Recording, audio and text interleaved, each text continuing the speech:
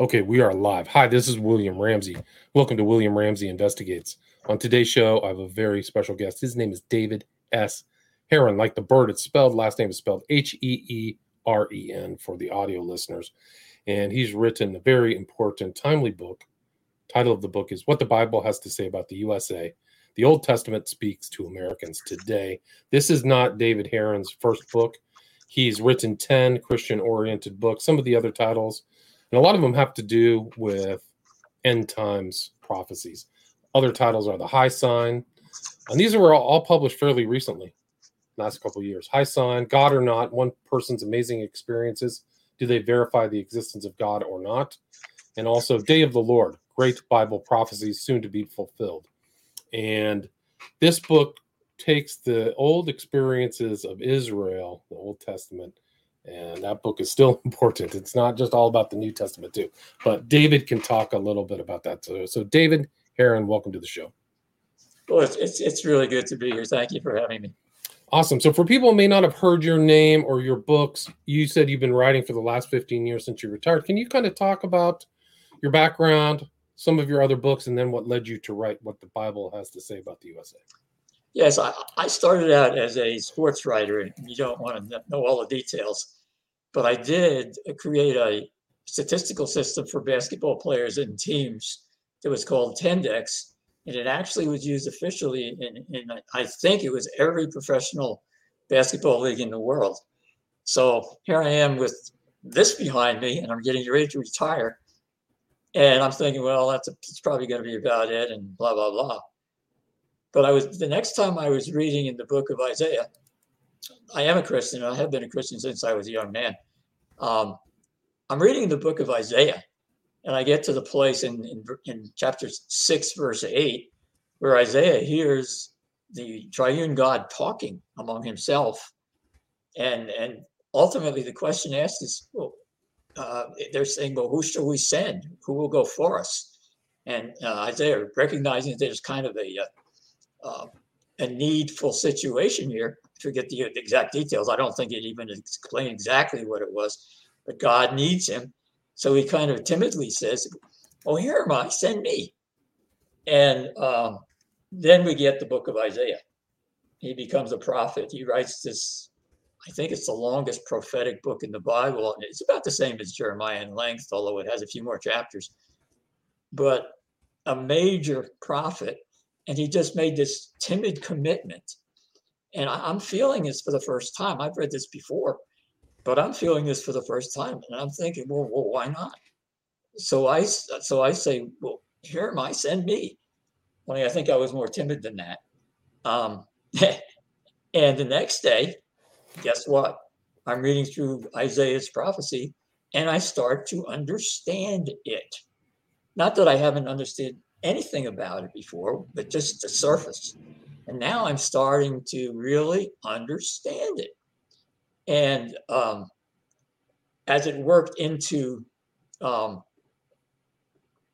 to this book, there were other books. The High Sign is about identifying the object that signifies the return of Christ. And the others, I don't need to go into details about all of them. But next time I was reading through, as I read along Isaiah, Jeremiah, Ezekiel, and by the time I get to Hosea, I'm really into it. I have understood a lot of it. And I'm realizing at this point that there's a lot of end time prophecy there. It's called Day of the Lord, which is the day of Jesus' return. That's identified in the New Testament. But by the time I get to Hosea, I have a little bit of understanding. And I've written a couple of other, I haven't written the books yet, but even the first time through Hosea after reading Isaiah 6:8, I started to understand. I said, well, this is weird. It looks so familiar. These details look familiar. Those details look familiar. And before I'm through, I'm thinking, wow, it just reads like the United States today.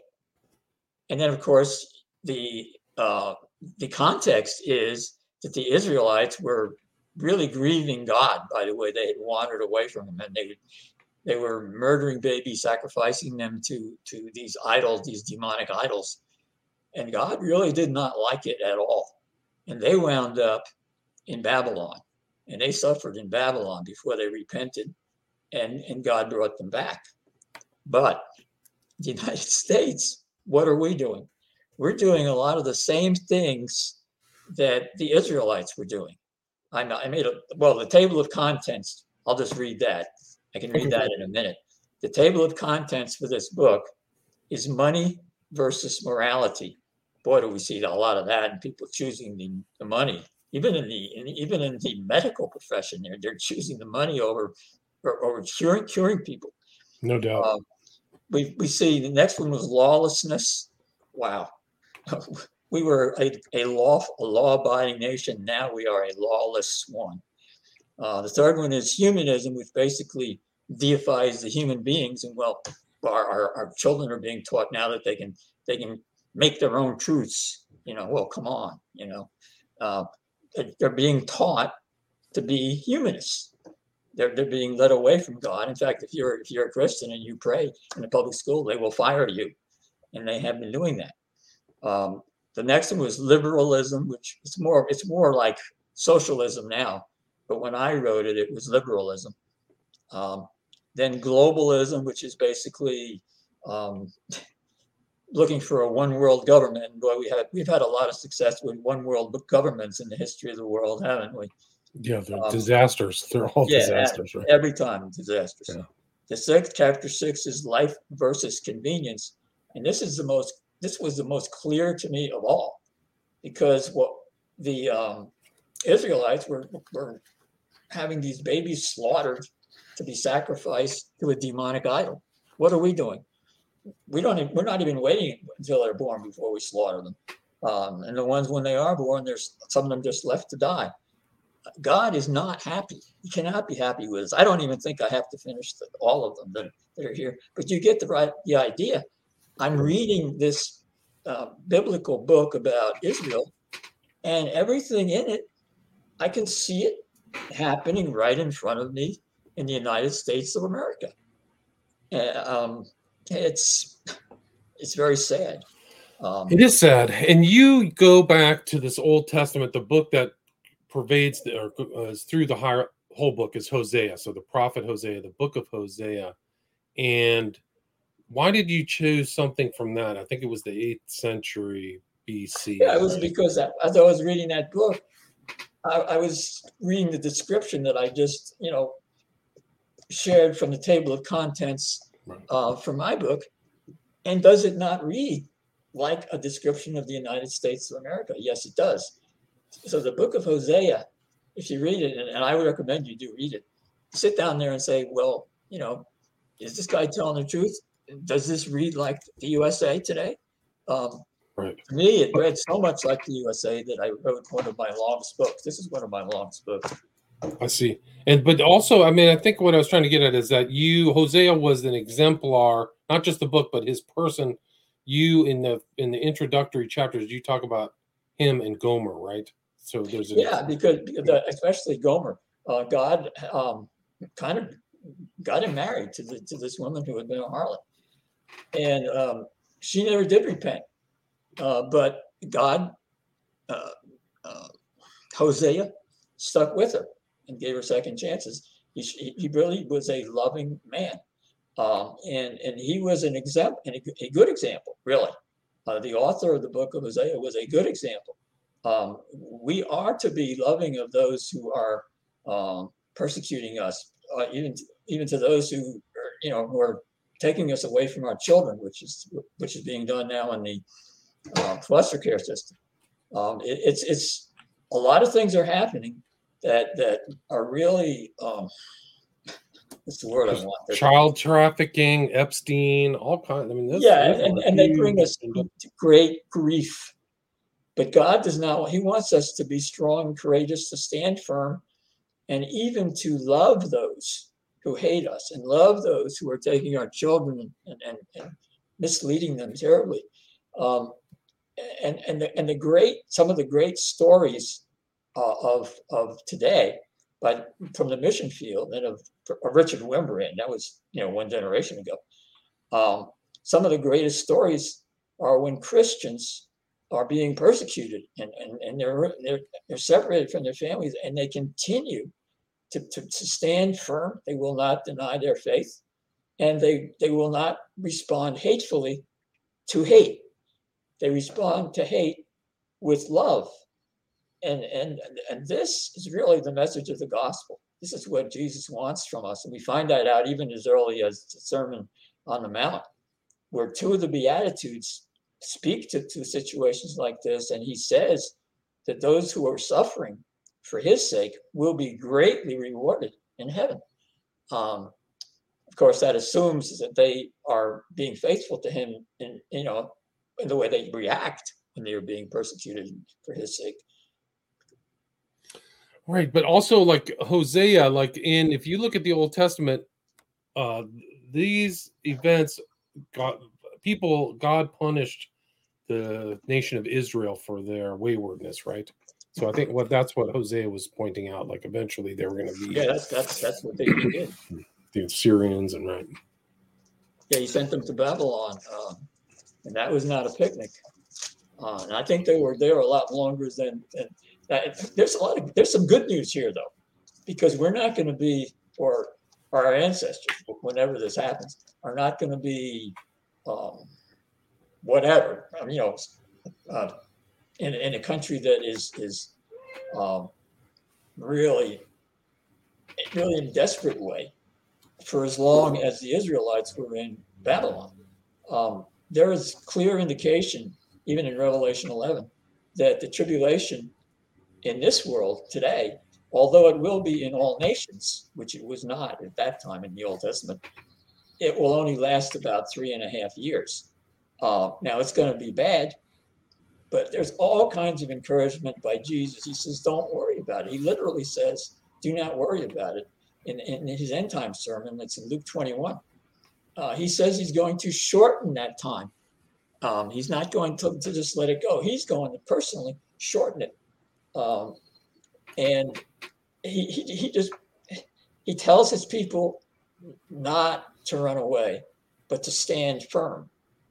Now we know that the apostles at first were terrified and did run, but they came back and they learned their lesson. They came back and stood firm. And every one of them, except John, was persecuted and finally put to death because of his faith.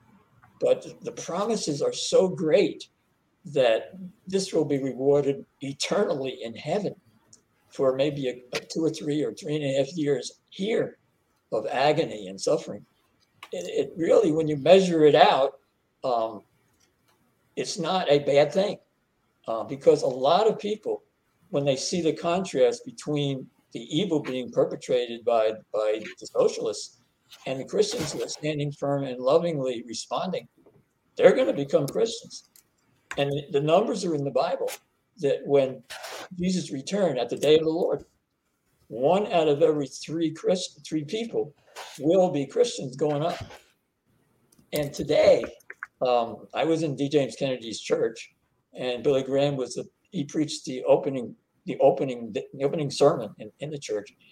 And both Graham and Kennedy, I know this for personal fact, had said, this was much later in their lives, of course, but maybe as long ago as about 15 years ago, that it was less than 10% of the world population at that time were Christians. So what kind of revival do you need to get it up to 33%? It's going to be an awesome revival. It's going to be a great finish. And after the persecution, there's going to be a revival and there's going to be a restoration. That's prophesied in the Bible. But it's I'm just thinking, when you weigh the two, it's going to be really a great finish. But we're not at the over the finish line right now, right? Oh, no. You detail a lot of problems: convenience, New Ageism, Kinsey pops up. So we're kind of in the thick of a bunch of false doctrines. Would you agree with that? But we can see the preliminaries There's a lot more persecution of Christians in the world now than there had been. And just recently, there was a bill passed in the United States that practically criminalizes Christians. I don't go into all the details of it, but if anybody in the White House and around the president wants to enforce it, Christians are going to be persecuted now because of that bill. It's what was now the name law. of the bill? I'm not familiar with. Yeah, they had a euphemism for it. They always do. Most evil bills have euphemism to make them sound good, so the average person will not know it. But there is a bill. Take my word for it. It has been passed by this left-wing legislature, and its impact will be to greatly negatively affect the work of Christians in the United States of America. But God, how much negative can Satan do? And God will do something else to more than compensate for it. It's just right. Satan the battle's always going on, right? So they battled back in the Old Testament. Satan is definitely flailing around. I've had a week that I've been getting my phone broke down this morning. Fortunately, I didn't need to use it for this interview. 4 plumbing appliances broke down. Not even the same kinds.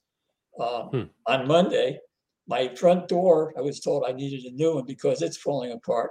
On Tuesday, and I finally messaged a Christian friend of mine, and she agreed with me. She says it sounds like Satan doesn't like what you're doing. He does not want truth about anything to be proclaimed anywhere. And the truth is that the United States is in trouble, but ultimately God will win. God wins, right? But I mean, in the theme of one of the recurring themes in the Old Testament is repentance and God healing the land, right? So you include those elements in this book, right? I tried to include as much as I could in the book, and all kinds of details. I could give a couple of examples. That'd be great. First of all, this is at the end of the last chapter, but at this time we have studied each of the themes, and I made a chart. On one side, the theme; in the middle, the basic sin, and on the right side, the extreme. Number 1, money versus morality, basic sin, greed, extreme, idolatry. Theme, lawlessness, basic sin, defiance of God's law, extreme, anarchy. We're starting to see some of that. Number 3, humanism, basic sin, deification of mankind, extreme, deification of self. I am God. We've heard that from George Soros. Number 4, liberalism. I'll make it socialism now because they're admitting they're socialists. They haven't yet admit they're communists, but they admit they're socialists. And there's only 2 kinds of socialism, and one of them is Nazism. Oh, we're not Nazis. Well, then what are you? Right. Anyway, the basic sin of humanism is deification of mankind. I had that one. Liberalism, the basic sin, is lying and deceiving, and the extreme is socialism. Well, we now got to the extreme because most of them are admitting that they are socialists. Not all, but most of them. Number 5, globalism, basic sin, anti-patriotism, extreme, treason. We're seeing that now in high places in the United States. Number 6, life versus convenience. Of course, that gets into abortion and killing and sacrificing infants at the altars of demons. Basic sin, murder. Extreme, serial abortions. Number 7, New Age, which is a general description of the religions that are not Christian. And that covers a lot right now. But basically, that's a good description of it since about the last 20, 25 years. And the term has been used. The Basic sin, practice of the occult. Extreme, Satan worship. Number 8, cunning commerce. Cheating and stealing is the basic sin. And the extreme is materialism, where you won't do anything but cheat and steal. Number 9, sexual license. And the basic sin is any out of wedlock sex. Well, now I don't have to say anything about that, because it's almost deified if you're confused about your sex identity. Extreme is depravity. And the last one, number 10, is environmentalism. Basic sin is abuse of power, and the extreme is Gaia worship. And that is pretty much where we are today. That's where all the extremes. Yeah, that's pretty much where we are. We're very well far down the hill as far as the extremes are concerned. We're just about bottoming out in hell. Right. I mean, when I see some of these people on TV and their outfits, I think that's what people in Sodom and Gomorrah must have dressed like. Weird purple hair, tons of jewelry, weird makeup, and not much clothing. Gender, whatever. I mean, fluidity. Yeah, it's pretty crazy. And so I guess the solution for how do we save the country? How do we save the U.S.? Well, actually, that formula is kind of well known. 2 Chronicles 7:14. I'll quote it. It's if my people, in the Old Testament, when that was written, it would have been the Jews, the Israelites. Today, it would be Christians. We are his people, and of course, there are a lot of Messianic Jews who are Christians now. If my people who are called by my name will humble themselves and pray. Well, humility is difficult if you're an egotist, and there's a lot of egotism going on right now in the United States. And let's face it, all of us have pride. I have to fight it. I have to fight with it every day. But it says humble themselves. I'm trying to remember the man's name. He was a British Bible scholar, and well, anyway, he said Chesterton, G.K. Chesterton. No, he was a friend of the guy who had the huge church. That was, anyway, it's not important what his name was, but he was a prominent Christian in England, and he wound up on the mission field, and he preached, and he wrote some books that were published after he died and became bestsellers. And to this day, his daily devotional, I think, is the bestseller in the United States. But he said, give up the right to yourself to him. Now, think about it. That sounds, what does it mean? Give up the right to yourself to him. Well, self is, and he discussed this at length, is the source of most sin. It's putting self before others, putting self before God, putting self before anything else. But because I am this, I am that. Well, I think that's that's the starting point when we start to humble ourselves before God and pray. And that goes right along with it, because when we humble ourselves before God, we're going to start talking to him and admitting to him that we are sinners and asking his forgiveness. And now we are starting to get in the area where, if enough of us are doing that, we have potential for revival, because revival comes not from what people do, but from the prayers and the humility and turning from our wicked ways, which is the fourth qualification in that verse. It's humble themselves, pray, seek his face. That means earnestly pray, turn from our wicked ways. That's repent of our sins. And then he will hear from heaven, forgive our sins, and heal our land. Well, we're a long way from number 7, but I can see some headway from some people are starting to see what's going on.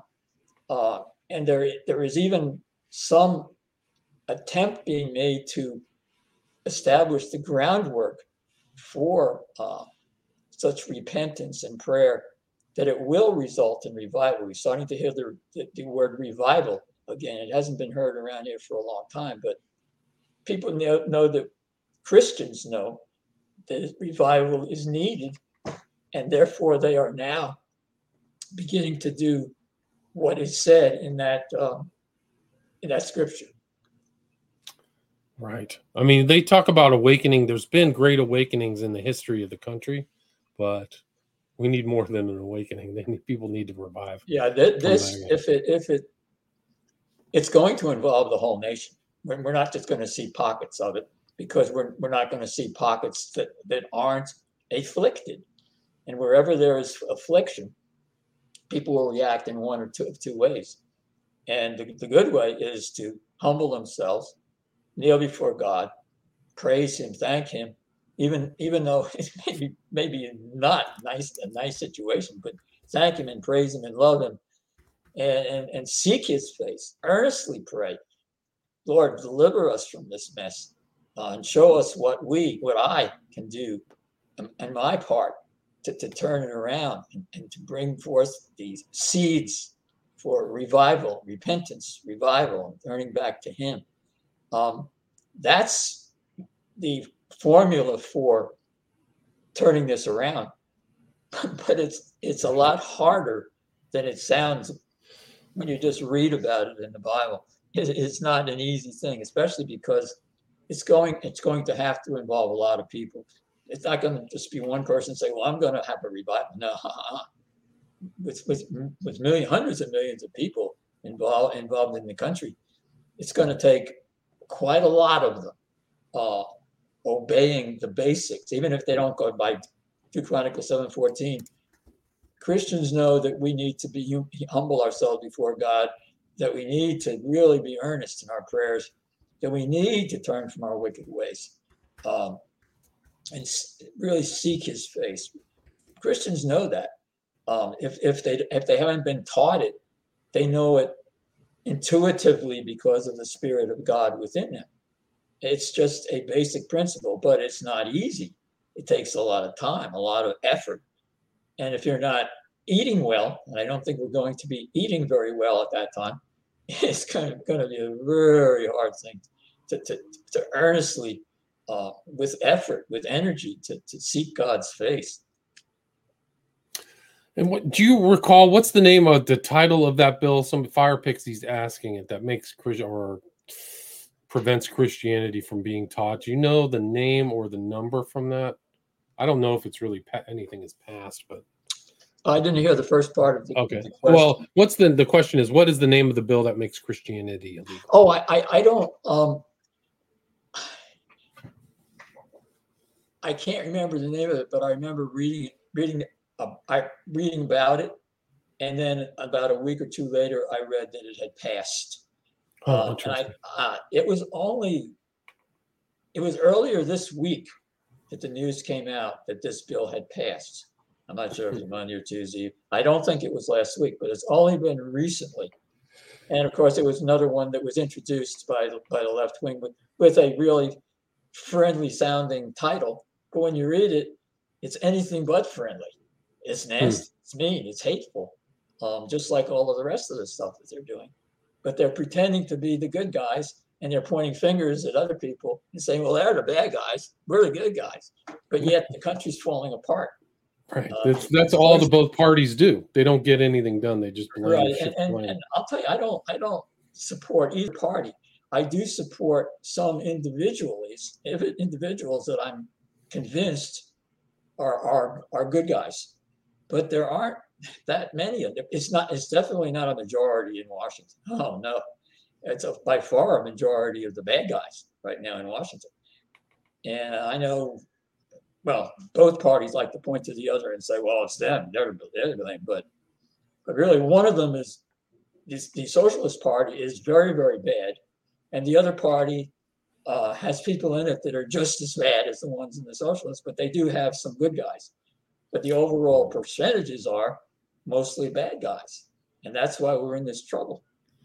Yeah, I think that there's a lot of corruption, bribery, blackmail, all kinds of things going on there that just don't really surface. So yes. It explains that those kind of mysteries explains why people don't do things or aren't passionate about certain subjects. But and you have to ask that the last, well, the current one excluded, but his son is well known for everything. The guy should be in jail. His son is known for accepting millions of dollars under the table, and I'm sure that he got a lot of it.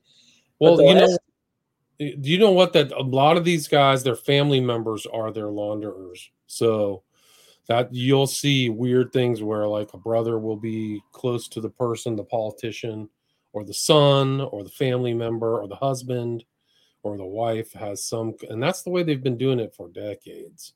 And some other family members, so they can get away with it. Right. But some of them are brazen enough to do it themselves. That's true. Like the accuser of Donald Trump colluding with Russia, which was baloney. Well, turned out that she's the colluder with Russia, right. And that's been proven by email. That's the way they do it. And he's deceased now. And John McCain, he was a big hero to the socialists, and he was a Republican. That's because he was as bad as the bad guys. I mean, he was responsible for the deaths of more than 100 sailors because of something he did on an aircraft carrier, and he got off. He never went to jail. None of the people in high places who have committed crimes have gone to jail or even been they've been accused but never. They wanted to indict Trump, but they couldn't find anything on it. But they just made it up. That's what they did. So. Yeah, John McCain was a huge war hawk. I like that. Yeah. He's a huge war. He was one of these who was capitalizing on evil, and that's basically what most of the leaders in Washington are doing. They're capitalizing on evil. They're making money off of it. They're making money off COVID-19. In fact, a lot of people. Well, now it's kind of almost a certainty proven that COVID was planned in advance to be what it was, so that they could establish more of a dictatorship here and start ordering people to do something that they have no right to order them to do, like wearing masks. You don't wear a mask and you're going to be fired. Right. You don't wear a mask, you can't fly on an airplane. Not duly elected representatives. These people aren't elected. The people at the, National Institute of Health or whatever, Fauci, he's a technocrat. Right. He first time I saw him, I shook my head. Turns out now that he's made something like $15 million out of his propaganda on TV. Personally made something like $15 million. Wow, it's incredible. What would you like to add, or anything I missed before we wrap this up, Dave? I just want to go with some real positives. Okay. Chapter 8 of the book, and I guess I don't have time to read from it, but chapter 8 of the book is about the love of God. And it fits right in the perfect place 2/3 of the way through the book, just as it is about 2/3 of the way. It's actually chapter 11 of Hosea, but chapter 8 of my book, and it's about the love of God. And it's just really evident in a lot of ways, and it will become more and more and more evident the deeper we get into the end time. If you read Richard Wurmbrand's books, and they're great books, you read about, there was a 12-year-old boy, and his mother is murdered by communists in prison where she didn't deserve to be. Well, he's going to be an angry kid, right? No, he shows up one day hands a rose to the guy who killed his mother and said, my mother was a Christian and she told me to love everybody, even my enemies. So I'm giving this rose to you. And this was the guy who had killed her. And then the boy walks away and the guy collapses. The guy turns himself in, asks to be tortured, and sits at the feet of Wurmbrand, who shares the gospel with him, and he's born again. This is Christian love. This is what it's about. Yeah, no doubt. And where's the best place for people to get what the Bible has to say about the USA? I don't like to admit it, but probably the easiest is Amazon.com. I do have a website, but it's a little bit sluggish. It's End Times with an S, mystery.com. There's some good stuff in there. I'm not talking against myself, but if you're looking for some, well, no, go there and look. You'll probably find something that'll be readable, and you can order the book that way. So you can get a copy from you through at that would be from mystery.com. Yeah, I don't work the website, but I have written what's on it, so you could go there and read some of the stuff that's there and say, well, that's what the author wrote. Do I want to read his book or not? That would be a good way to do it. And are all of 10 of, because not all of your books, or maybe I just wasn't looking through Amazon correctly, but not all of your books are on Amazon, right? Yeah, I think right now Amazon has just about everything, unless they run out. Okay. And when they run out, they can get another one or two if somebody orders them pretty fast. They're pretty good. Right. So all 10 of your books are on Amazon, is that correct? Well, actually, I have 19. There's the 10th one is in process. So nine of the Christian books all are on Amazon, and then I have 9 sports books also, most of which were about Tindex, which are there.